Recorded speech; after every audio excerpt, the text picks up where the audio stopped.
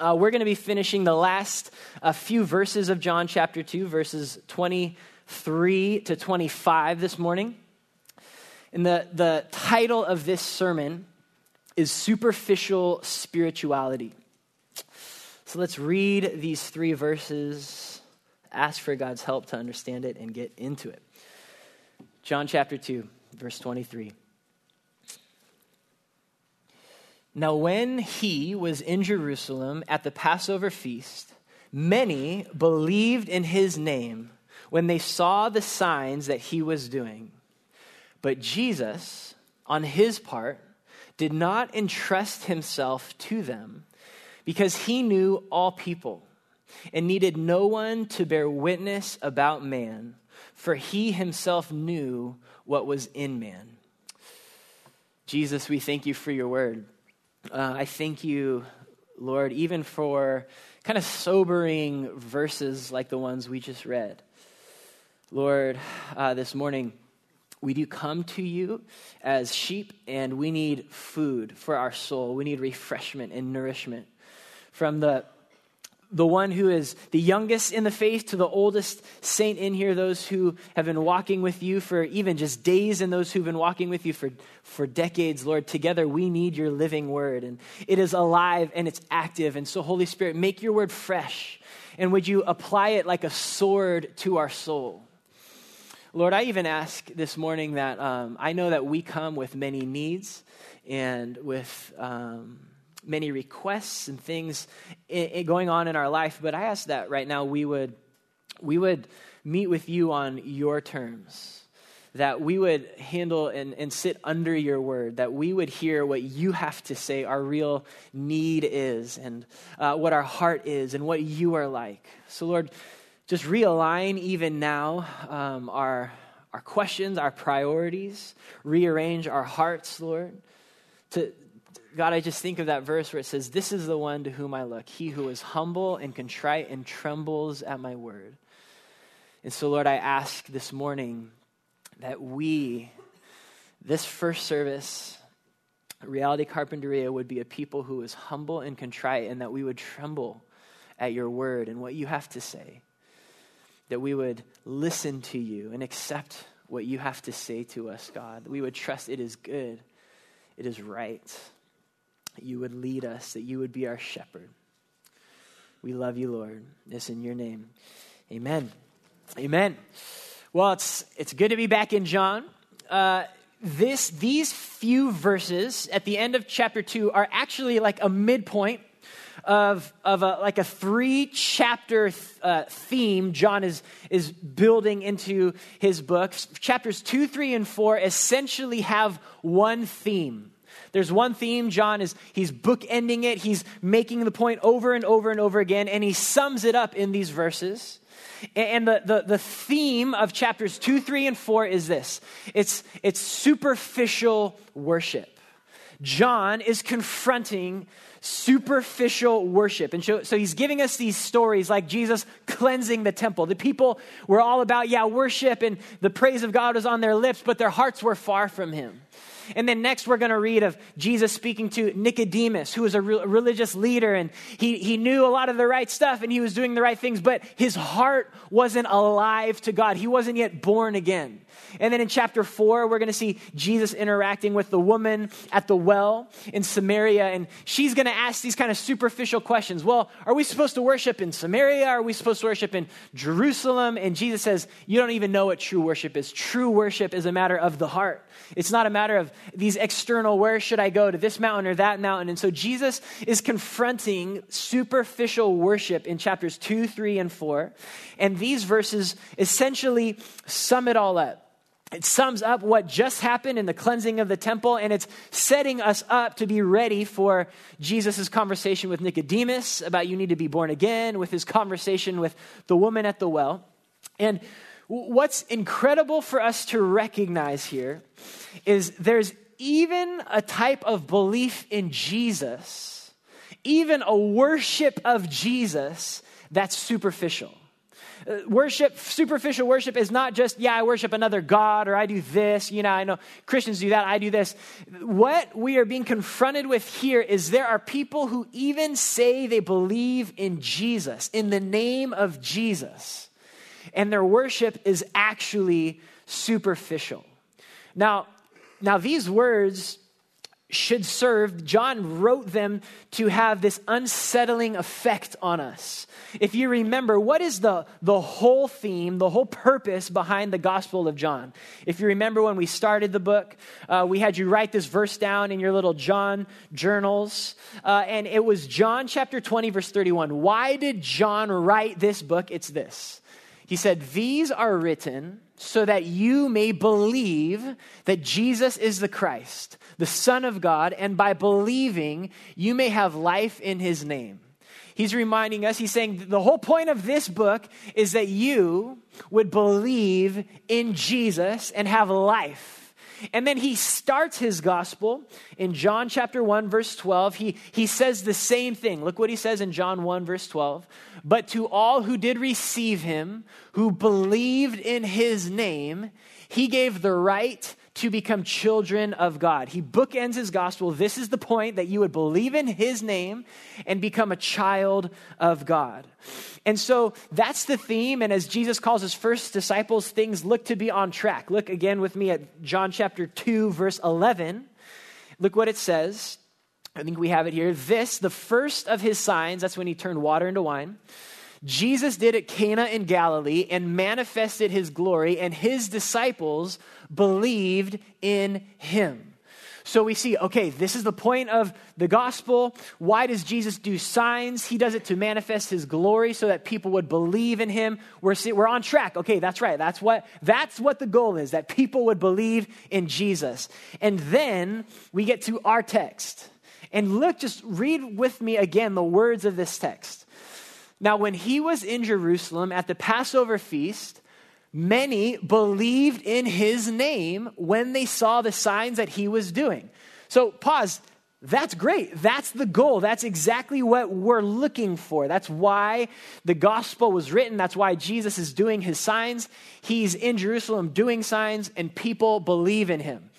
But now this word comes. But Jesus, on his part, did not entrust himself to them, because he knew all people and needed no one to bear witness about man, for he himself knew what was in man. We should be a bit unsettled at this point, because it's wait, the whole point is to believe in Jesus. The whole point of the signs is so that we would believe in his name. Here are the signs. They believe in his name, but something's wrong. What's going on here? Many people believed in him, and yet Jesus does not accept that faith. Now, this is the first of many times in the Gospel of John where faith in Jesus proves to be superficial, where we learn that not all belief in Jesus is equal. There is saving faith and there is unsaving faith. There is belief that leads to life, and there is belief that does not lead to life. And John uses these words intentionally. He's a smart guy. He knows what he's doing. He uses the same words in the same chapter of the true disciples who really believed in Jesus and the false disciples who Jesus did not accept their faith. Now, we're going to learn throughout the book of John many reasons for this superficial faith. We're going to see many different case studies and scenarios where people had faith and then they lost their faith, or they believed in Jesus and then they walked away from Jesus, or they were disciples of Jesus and then Jesus said some hard things and then they stopped following Jesus, where the very crowd who was praising Jesus turns and says, "Crucify him." We're going to see that theme throughout the Gospel of John, and this is the first time we see it. There is faith that is superficial, that doesn't go all the way down. And in these verses, we get three descriptions of superficial faith. And the first one is this: superficial spirituality relies on signs over substance. Superficial spirituality relies on signs over substance. Look again at verse 23. It says this, now when he was in Jerusalem at the Passover feast, many believed in his name when what? They saw the signs that he was doing. Okay. Now, John is clear. Jesus performed many signs. We get a detailed account of a few, but he's clear. Jesus performed many signs. And John is also clear, the New Testament is also clear that signs are good. They're not bad. A miracle is a good thing. It is from God, and it is what God has given. It's a way God is validating the identity and ministry of Jesus. So signs are a good thing. There's nothing wrong with signs, but it's important to note, or actually I want us to see real quick, signs are good. Look at John chapter 10, verse 37, 38. This is where we see, why do we have signs? Is it bad to believe in signs? Are they wrong to believe in signs? This is what it says in John chapter 10, verse 37. If I am not doing the works of my Father, then do not believe in me. But if I do them, the works of my Father, even though you do not believe me, believe the works, that you may know and understand that the Father is in me and I am in the Father. So there is a purpose to these works. They validate the fact that Jesus is sent from the Father. They have an important place, but signs themselves are never meant to be the end object of our faith. The word sign is significant. They are to point us to something deeper than the sign. A sign points us to a deeper, truer reality. If you were on a drive and you were going to a national park and you saw the sign saying, National Park, 5 miles. And it was a beautiful sign. It had a nice picture there of the national park. And you got out of the car and you just stopped and marveled at the sign. Said, I love this national park. Look at this. This is amazing. And you got in your car and turned around and went home. You would have missed the whole point of the sign. The sign wasn't bad. The sign had a valid purpose, but you would be selling yourself infinitely short of actually going to the national park and seeing what the sign was supposed to point you to.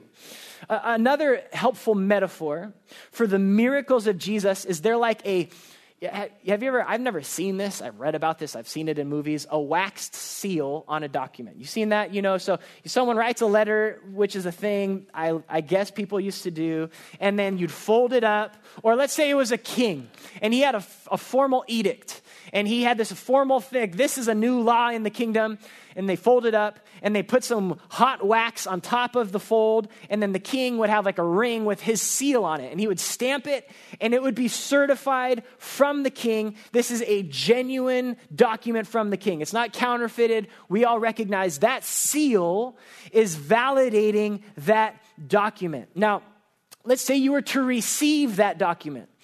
The seal is important. It serves its place. If the seal isn't there, it's hard to know, is this genuine? Is this counterfeit? How can I know? The seal is important. But how ridiculous would it be to never open the seal and read the letter? To be like, look, the seal, there it is. I see the seal. That's real. And then never read the letter. You're missing the point of the seal. You're missing the point of that validation. Now, Jesus is God's letter, we know this, sent from God to humanity. And Jesus' ability to perform miracles and signs and wonders, it was validating his identity as the true Son of God. No one ever did this kind of stuff.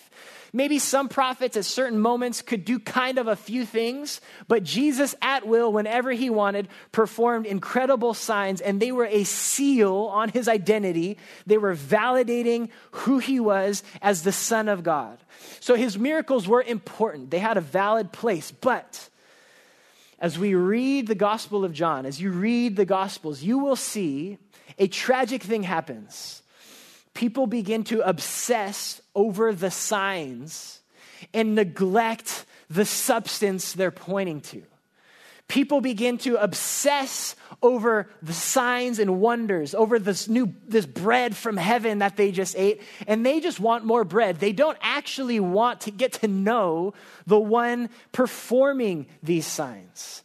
Human hearts are so prone to long for something miraculous and supernatural that we'll get stuck there and forget to look behind them. Like, what's going on here? Why is this happening? We see time and time again, the crowd just wants Jesus for his signs. They don't actually want Jesus. And that is a mark of superficial faith. That is a mark of a faith that doesn't go all the way down, that just stays on the surface, that is only fed by more signs and more signs and more signs. And when the signs stop, the faith stops, because the faith was only in the signs. Now, again, signs are good. They're from God. Look again at chapter 2, verse 11. Right after Jesus did the first of his signs and manifested his glory, his disciples believed in him. Signs are often given to confirm and strengthen and bolster faith that's already there in Jesus. But if you just put your faith in a sign and not in Jesus, your faith will only be superficial. In fact, look what Jesus goes on to say 2 chapters later in John 4, verse 48. We have it up here. Jesus said to him, "Unless you see signs and wonders, you will not believe." Indicating that people were saying, "I'm not even going to believe in you, Jesus. I'm not going to believe or accept your words or anything you do. You got to prove yourself to me." He's saying that's the wrong posture towards signs and wonders. Time and time again, Jesus actually condemns a generation seeking a sign. What a generation should be seeking is Jesus. Signs may or may not come. We are to seek Jesus. But when we are obsessed with signs, our faith is superficial. And a sad truth in our text is that it says many. Jesus was in Jerusalem at the Passover week. There's so many people there, and it says many believed in him, but Jesus doesn't entrust himself to a single one. There was not a true new believer added that week. They saw signs. They saw Jesus. They all put this superficial belief in him, but not one did Jesus entrust himself to them. Now, I want to say this. This is obvious, but I want to say it. This is not just a first century phenomenon. As Jesus says in Matthew 7, many will say to him, the day that he comes and we all stand before him, many will say to him, "Lord, Lord," only to hear him say back, "I never knew you." He says the gate is wide and the way is easy that leads to destruction, and those who enter that gate are many. And he says, but the gate is narrow and the way is hard that leads to life, and those who find it are few. That means that there are many people today who claim belief in Jesus and yet are really only interested in what they can get from him in his signs, and they're not truly on the narrow road to life. That's an unsettling fact, and it should unsettle us. When the road becomes difficult, when it involves suffering, when the signs don't come, many opt out, go find an easier way. And we've all seen it. Have we not all seen it with our own relationships? People who are walking with Jesus and then faced some kind of disappointment and walked away. Haven't we all seen it? Church, it's likely there are many sitting here right now who have this kind of superficial faith in Jesus. And if that's you, I want you to hear this. There is hope for you. Because these verses were put directly before John chapter 3 and this conversation with a man with superficial faith who recognized Jesus is from God and there's something significant to him, but this man was not yet born again. These verses should unsettle us, but they should also lead us to hope and to Jesus himself, not to signs, but to Jesus himself, the substance behind the signs, and say, Jesus, how can I enter the kingdom of God? And so there is hope for you if you have this kind of faith. There's even one more hope that's hidden in grammar that I just want to point out to you. This is a fun thing that happens when you read books about verses that you normally wouldn't read. In verse 24, it says, when it says Jesus on his part did not entrust himself, that verb, let me get this right, is in the imperfect active indicative. Nobody knows what that means, but here's to translate that, this is what it means. It means, it's as if the verse is saying Jesus was not entrusting himself. He was not entrusting himself, meaning the jury is still out. That verb is not a closed case, done deal. You got superficial faith, I'm done with you. What that verb is saying is at the moment with your superficial faith, you're not getting like the full Jesus. You're not getting true, deep communion with Jesus. Jesus doesn't give himself to this kind of faith, but he's not at the moment. But if you, like Nicodemus, come and pursue him and try and say, Jesus, how can I get into your kingdom? How can I be born again? He will entrust himself to you. We see that there is still hope even for those who have superficial faith. No matter where you've been and your history and your doubts, there is hope for you to truly come to have saving faith in Jesus. For your faith to go deeper than the superficial surface, for it to be genuine, for it to be lasting, even in the lack of signs and wonders, even in the seasons of suffering, there is hope that you will have true faith in Jesus. Now, if you have questions about that, if this verse unsettles you, that means it's doing its job. That means the Holy Spirit's at work in you. Come find a pastor or someone you trust. Come get prayer. We would love to pray with you and talk to you about that. That is exactly why these verses are here. That don't be afraid to have that conversation. That is why the Holy Spirit gave us these verses. So that's the first thing about superficial faith. It relies on the signs over the substance. The second thing we see about superficial faith in this text is this. Superficial spirituality lacks life-giving intimacy with Jesus. It lacks this life-giving just nourishment by the person of Jesus. We see that in verse 24 when it says, Jesus did not entrust himself to them. He did not entrust himself to them. There was not this communion, this intimacy, this love, this genuine, deep trust in Jesus, and then Jesus entrusting himself back to that person. I want you to see in just two pictures where John describes this intimacy with Jesus in his gospel. Look at John chapter 10, verse 14 and 15. This is a chapter where Jesus is referring to himself as the good shepherd. Look at the intimacy available here with Jesus. I am the good shepherd. I know my own, and my own know me. Just as the Father knows me, and I know the Father, I lay down my life for the sheep. This entire chapter is this picture, this description of sheep who know the voice of their shepherd, and the shepherd who knows his sheep, and he cares for them, and he provides for them, and he even lays down his life for them. That describes genuine faith in Jesus.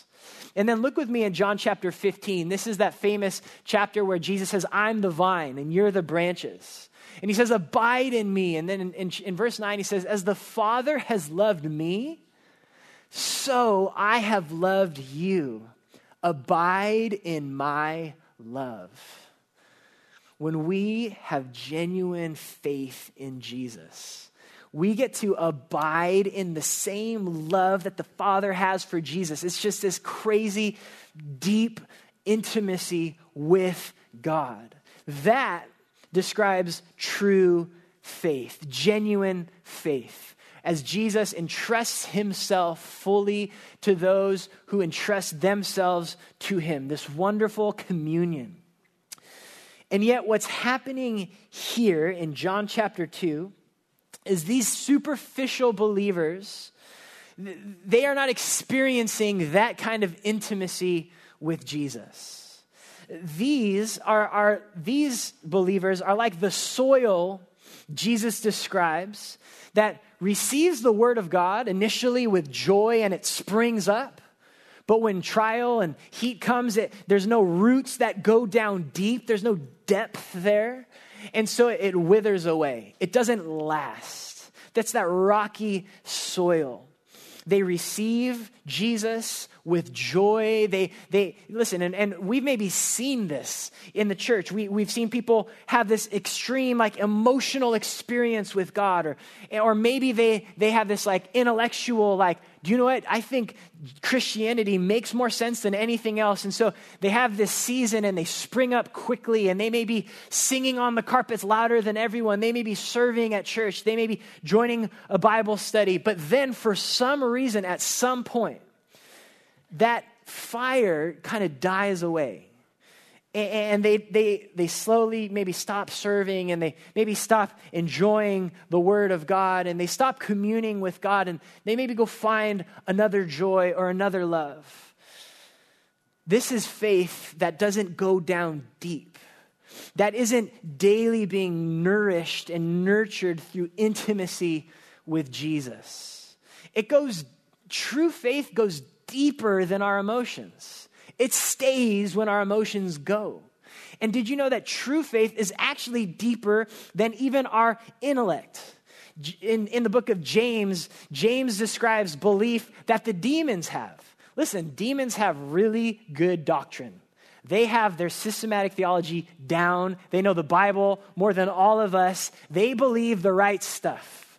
But that type of belief, that type of knowledge is not saving. It's not this loving intimacy, this depth of love for Jesus. You see, true faith is not superficial. It doesn't stay just at the level of our mind or just at the level of our emotions. It's deeper than that. And it abides day after day. In fact, it grows.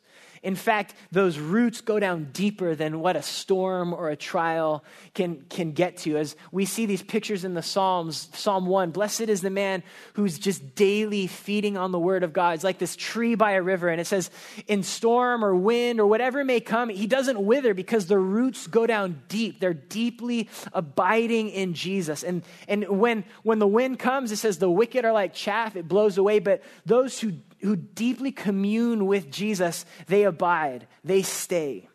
I want to read just one more psalm, this picture that the psalmist has, this description of his love for the Lord. This describes true intimacy with God. Psalm 73, verse 25 to 28. Whom have I in heaven but you? And there is nothing on earth that I desire besides you. My flesh and my heart may fail, but God is the strength of my heart and my portion forever. For behold, those who are far from you shall perish. You put an end to everyone who is unfaithful to you. But for me, it is good to be near God. I have made the Lord God my refuge, that I may tell of all your works. True spirituality says, I desire God more than anything else on earth. There aren't these rocks getting in the way that we won't remove, saying, no, Lord, you can't have this. It says, Lord, there is nothing I desire besides you. My desire for you so surpasses everything else. That is true saving faith. And again, I just want to say, if that doesn't describe your faith, it's probably not abiding faith. And what you should do is what Nicodemus does, say, Lord, how can I have that kind of faith? Lord, I need a new heart. I need salvation. I need to be born again, not just this superficial, I do the right stuff and I think the right things and I go through the motions. I need that kind of faith, this new heart to be filled with the Spirit of God that says yes and amen to verses like that. God, give me that kind of heart. There's hope for you to have true, genuine, saving faith. Now, the third mark of superficial spirituality in our text is this. Superficial spirituality minimizes our true spiritual condition. Superficial spirituality minimizes our true spiritual condition. At this moment in the ministry of Jesus, Jesus' popularity is on the rise. It's just going to continue to grow and grow and grow. There's momentum. There are crowds exceeding, over 20,000 people accumulating to hear Jesus, to see the miracles of Jesus. Like, Jesus' popularity is on the rise. Yet, Jesus saw right through their hearts. He saw through the heart of these great crowds. And as verse 25 says, and he needed no one to bear witness about man, for he himself knew what was in man. Jesus could look into any individual and see their heart, and see their faith, and see what they're going to be doing tomorrow and the next 10 years and the last day of their life. He could see all the way down to their heart. And when he looked at this crowd, he didn't see saving faith. Now, I want to ask you this question. Is your view of humanity the same as Jesus' view of humanity? Is your view of humanity the same as Jesus' view of humanity? Self-awareness is a rare thing, and especially self-awareness at the level of what's going on in your own heart is nearly impossible. Who can even know their own heart? But look at this verse well, let me say this first. Jesus is God, and he alone can see into our hearts. And he alone can see what's really going on there. And so to truly understand ourselves, let me suggest that we are not our own soul doctor, that we should not look inward and be like, oh, listen, I know my heart. Let me tell you about it. What we should do is turn to the one who can see our heart and does know our heart. Listen, we're like the age of the Google doctor, right? Like, I don't need a doctor. I got Google. That's me all the time. Oh, yeah, I know my symptoms. Okay, this is what's going on. I don't need medicine. That's my personality. Like, I'm my own doctor. We do the same thing with our souls. Listen, I know what's going on. I know my soul. I know my heart.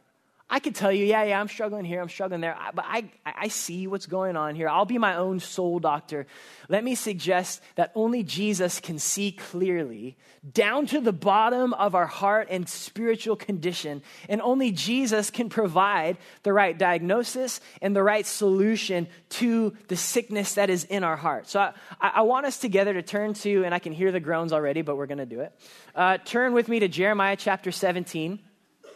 This is a verse a passage that God has given us to see clearly our own hearts, to see the right picture of what's really going on. When Jesus looks into the hearts of humanity, what does he see? I shouldn't need to say this, but I will. Though this is the Old Testament, Jesus believed in the Old Testament. Jesus believed this is the Bible. This is the Word of God. And so if you ever have trouble reading, is this really for me? Jesus viewed even the Old Testament as God's Word to you. So let's read together Jeremiah 17 verses 9 and 10. What is really going on in our hearts? The hearts of humanity. Jeremiah 17 verse 9 and 10 says this. The heart is deceitful above all things and desperately sick. Who can understand it? I, the Lord, search the heart and test the mind to give every man according to his ways, according to the fruit of his deeds. Right here, God says, you know what? The heart is sick. And it's deceitful. It lies to itself, about itself. Above all things, it's desperately sick. It's not just has a cold. It's desperately sick. And who can understand it? What philosopher, what great author, what great scholar can understand the heart?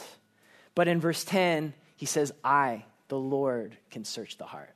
I can see what's going on. I test the heart and the mind.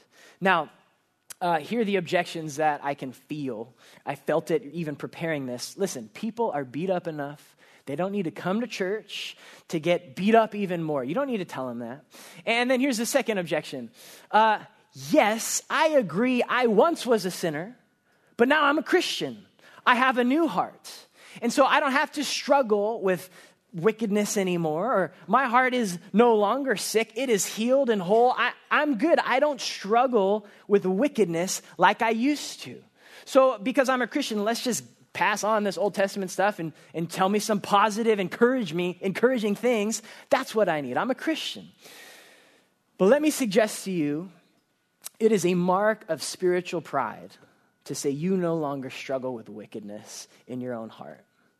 And let me suggest that when Jesus looks into my heart and yours, he does not see a heart totally free from temptation and weakness and even some wickedness. And let me suggest that the more we grow as Christians, the more we come to know Jesus and his word, and the more familiar we do become with our own hearts, the more aware we are of how desperate we still are for his continual grace and mercy. Why else would we need new mercies every morning if we cease to struggle with sin? The moment we became a Christian, why would we even read those verses? We intuitively know we need the mercy of God today. We intuitively know no matter how long I've walked with God, I still need him. I still don't know my heart as I should. I still struggle. And so we know this, when I come to Jesus, I am once and for all forgiven. The Bible calls it justified. I am accepted by God, but we also know if we keep reading that same Bible, we will continually be growing in holiness through the process of sanctification. And until we see Jesus face to face, we still have some heart sickness, and we still need a heart doctor, a soul physician. We still need Jesus. And it's a very dangerous thing to believe that you are above sin and pride in your own heart. And yet that's just the mark of superficial spirituality. I'm good. I got this. I've got it under control. It's a spirituality that has like a light and cavalier attitude towards one's own sin, towards one's own continual need for Jesus. I'm good. I got it. Listen, the more mature we grow in Christ, it's I need Jesus more than I've ever needed Jesus. I need Jesus for another day and another month and another year. A professor of revival, his name's Richard Lovelace. He was really influential in the thinking of Tim Keller. He was a professor at Gordon Conwell. He wrote these words about a church. He says this: a church with a weak understanding of sin will thus inevitably be a church in which the flesh is alive and spiritual vitality is dampened.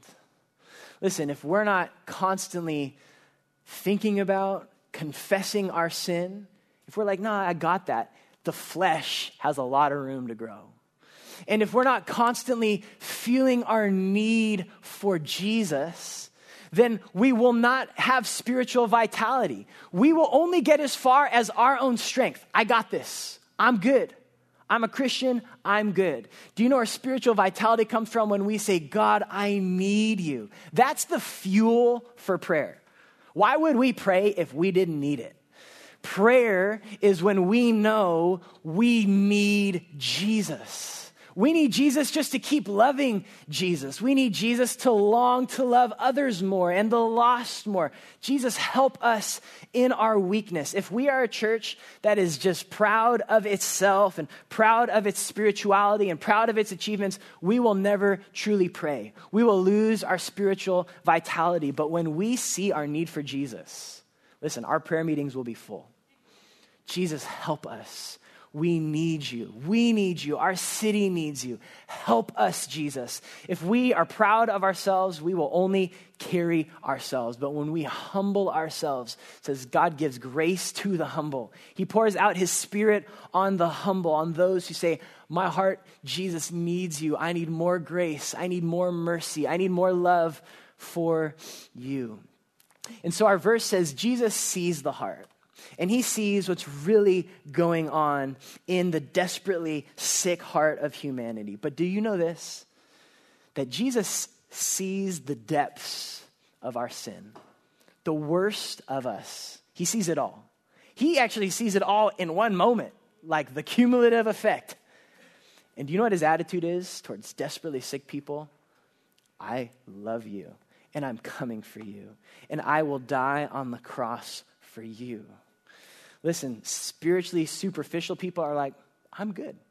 I don't need Jesus. This is exactly what Jesus was talking about in Luke chapter 5 to the Pharisees. They were like, why is Jesus always hanging out with all these sick, sinful people? And look what Jesus says in Luke chapter 5. We know these familiar words. I have not come to call the righteous, but sinners to repentance. If you have an aversion to calling yourself a sinner, listen, that's fine. You don't need Jesus. You're not a sinner. You don't need him. He didn't come for you. But if you're a sinner, you are exactly the kind of person Jesus loves and came for. If you still struggle, you still need a soul doctor, listen, Jesus is exactly who you need. He sees us in our weakness, and he loves us. And he dies for us, and he sustains us by his power and his spirit, and he will carry us home, even in our weakness. Now, I want to have a couple practical, even personal things that we can take away. I'm framing these personally for myself because these are what I need. You can do the same, or you could just write, Beau needs these things. But here are a few. Number one is this. I can't trust my own heart. I need God's help every single day. I need his word and his judgments and his spirit. I need God. And you know what I also need? I need godly people. I need people who have permission to ask me the hard questions. I need people like my wife and my kids. I need friends. I need pastors. I need counselors. I need the people in this church. I need faithful and wise brothers and sisters who've gone before me in church history. I can't trust myself. I can't do this on my own. My heart's sick. My heart is still sick. It's been healed, but there's some indwelling sin in there, and I still get confused, and I still get tempted, and so I need help. I can't trust my own heart. The second thing is this. I can't change myself. Any change I manage on my own strength is superficial. That's superficial spirituality. Jesus said, apart from me, you can do nothing. I can't change myself, but Jesus can. He can change me.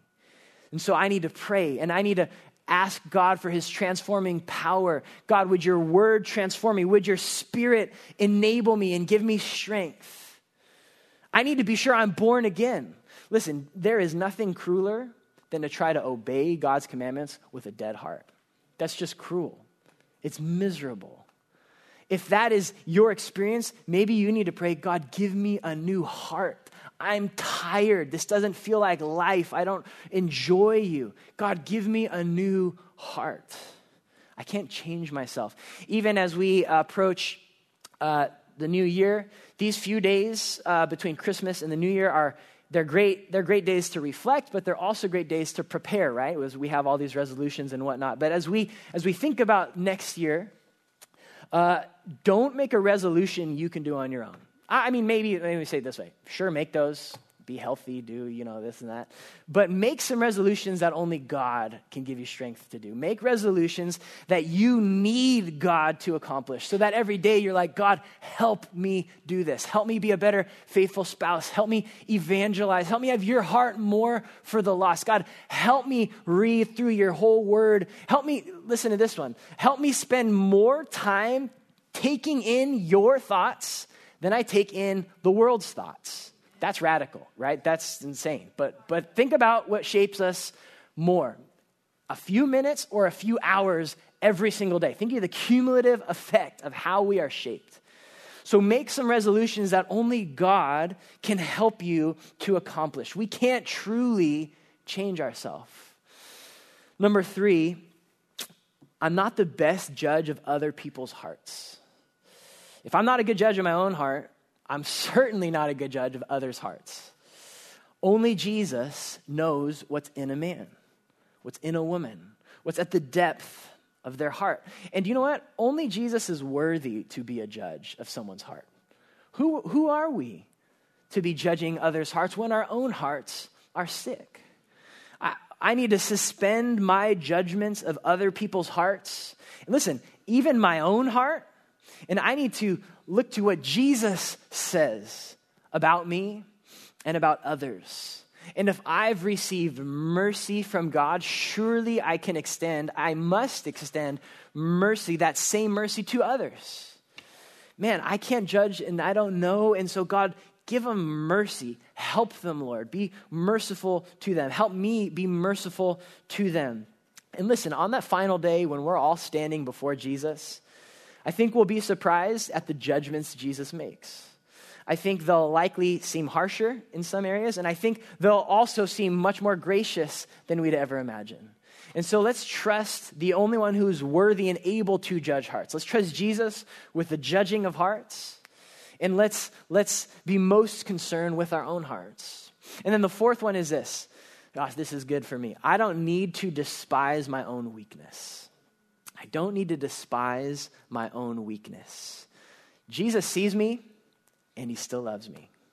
He sees me at my worst, and he still loves me. Superficial spirituality is concerned with outward appearances. How do I look? How am I appearing? I can't let myself seem needy. I can't let myself seem weak. But because of the grace found in Jesus, I'm free from that. I don't have to impress even God or others. I'm accepted by the blood of Jesus.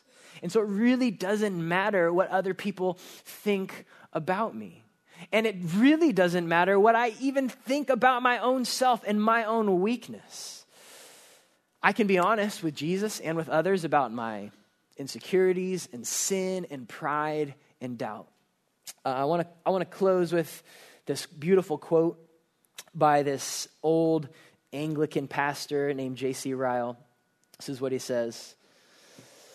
A real Christian may be weak, but he is true. One thing, at any rate, the servant of Christ can say when cast down by a sense of his own infirmity is, Lord, I am a poor sinner, but I am true. Thou knowest all things. Thou knowest that I love thee. Thou knowest all hearts, and thou knowest that as weak as my heart is, it is a heart that cleaves to thee. The false Christian shrinks from the eye of an all-seeing Savior. The true Christian desires his Lord's eye to be on him morning, noon, and night. He has nothing to hide. You guys, Jesus is better than any sign or miracle. As good as they are, he's better than life itself. Fellowship with him is better than life itself. And Jesus provides the solution, the true solution to our true spiritual needs, our sick heart. And he's willing to entrust himself to anyone who would humble themselves and come to him in true, genuine faith. And so have you done that? Have you? And will you?